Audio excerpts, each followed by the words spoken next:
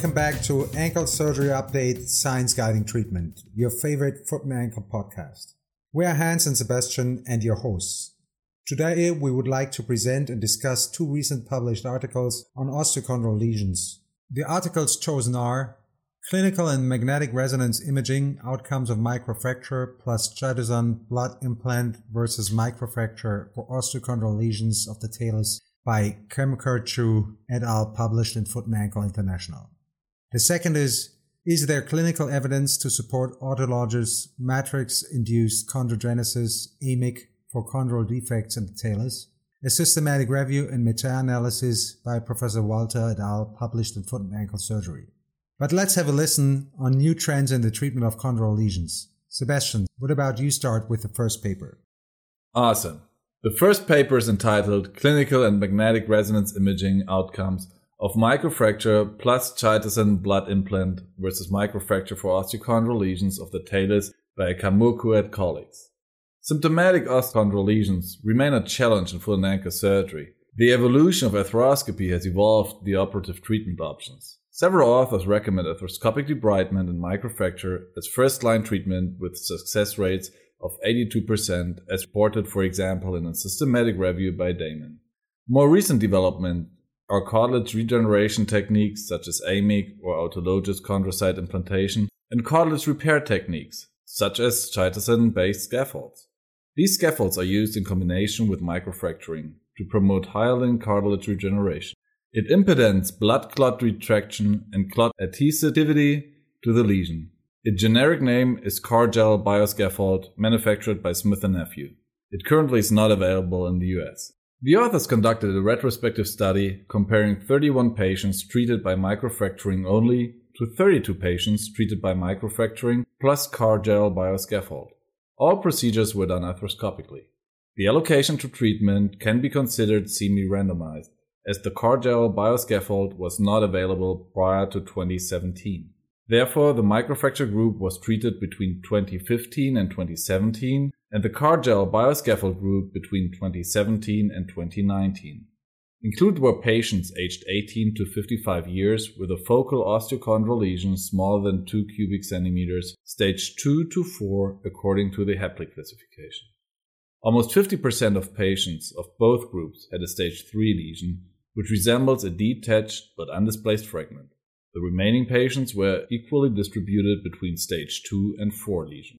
Patients must have had a minimum follow-up of at least 12 months. Exclusion criteria included previous ankle surgery or fractures, presence of ankle instability, or osteoarthritis. The surgical procedure was similar in both groups, but the additional application of the Cargel Bioscaffold. The post-op protocol included non-weight bearing for 6 weeks and active ankle motion exercises starting immediately post-op.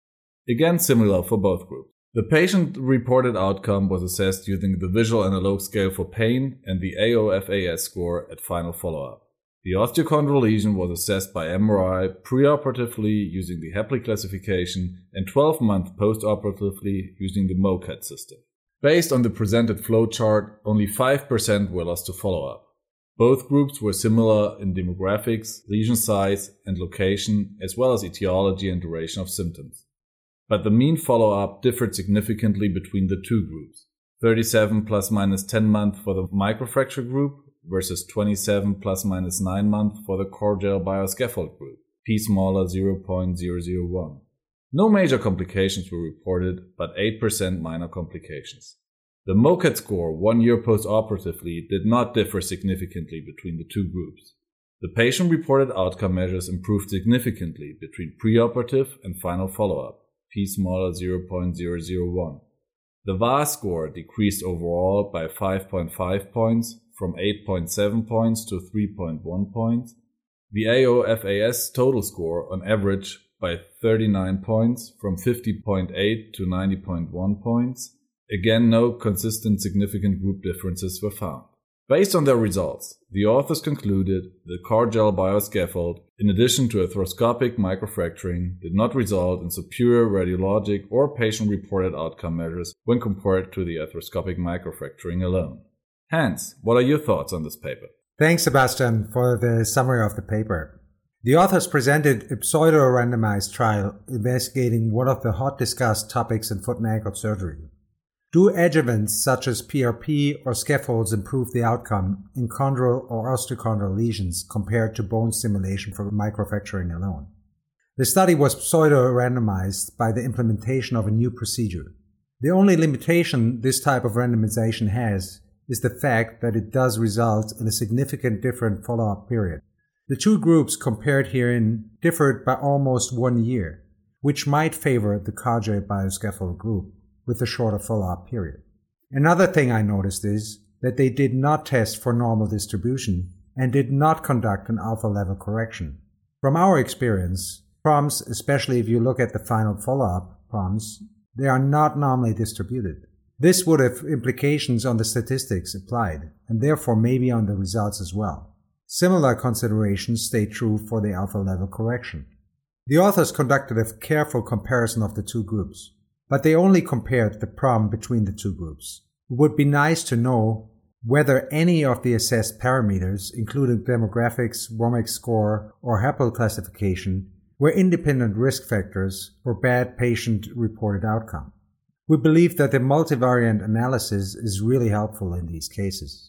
It does allow not only to identify those parameters having an influence on the outcome parameter, but also does give you an idea about the effects those parameters have between each other. The major limitation I see with this paper is the included patient cohort.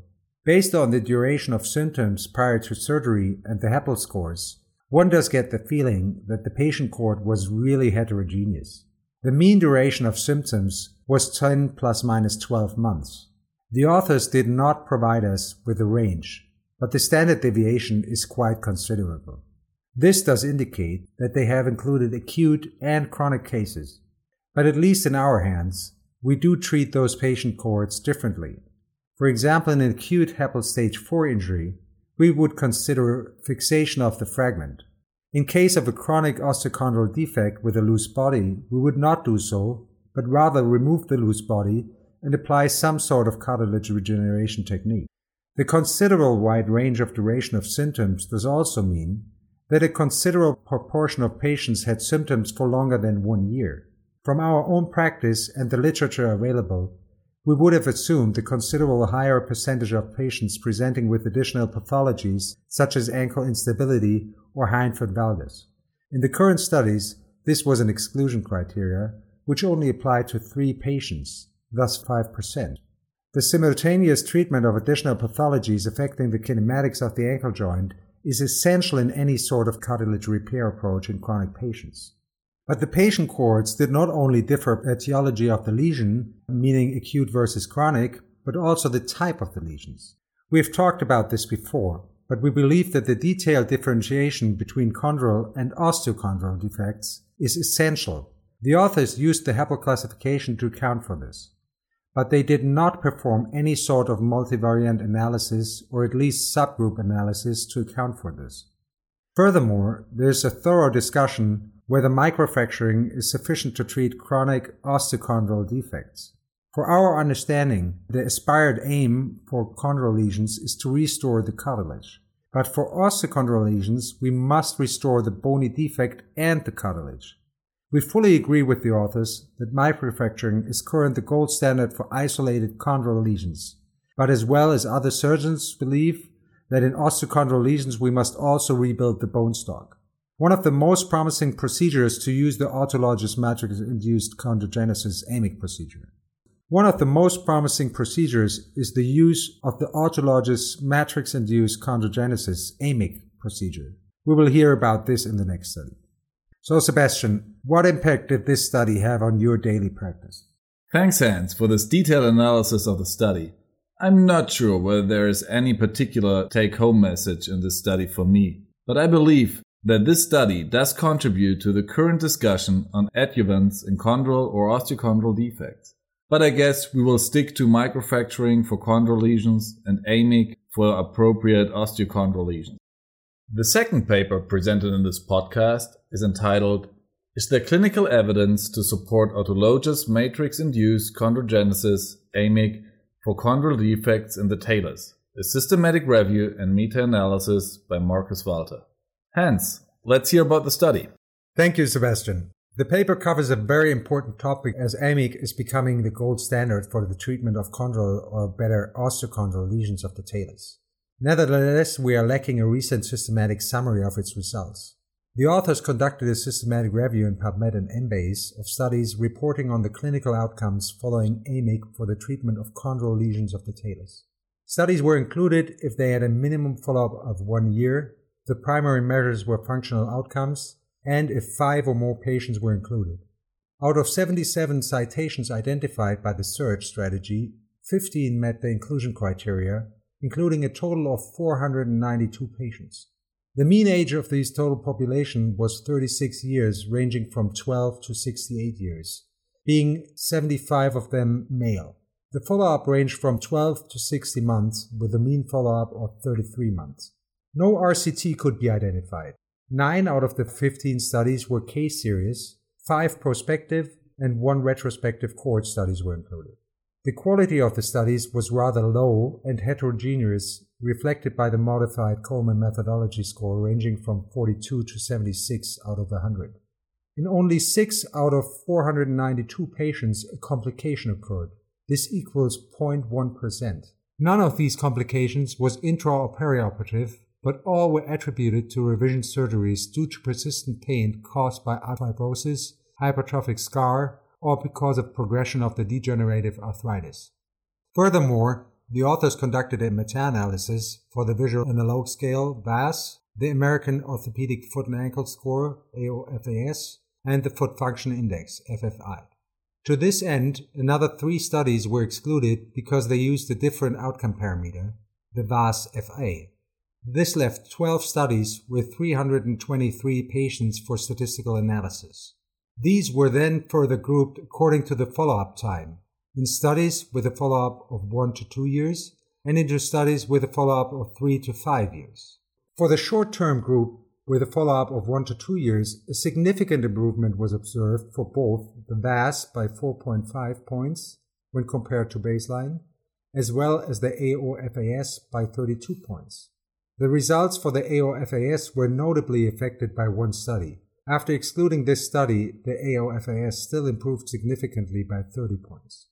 For the midterm group, also a significant improvement was observed for all outcome parameters, with 4.6 points for the VAS, 33 points for the AOFAS, and 31 points for the FFI. It was not possible to correlate clinical features like lesion size, surgical approach, and bone marrow stimulation technique to the reported outcome. The authors concluded that surgical treatment of osteochondral lesions by the AMYC procedure provided significant improvement even up to 5 years postoperatively in the functional outcome and pain scores when compared to the preoperative values.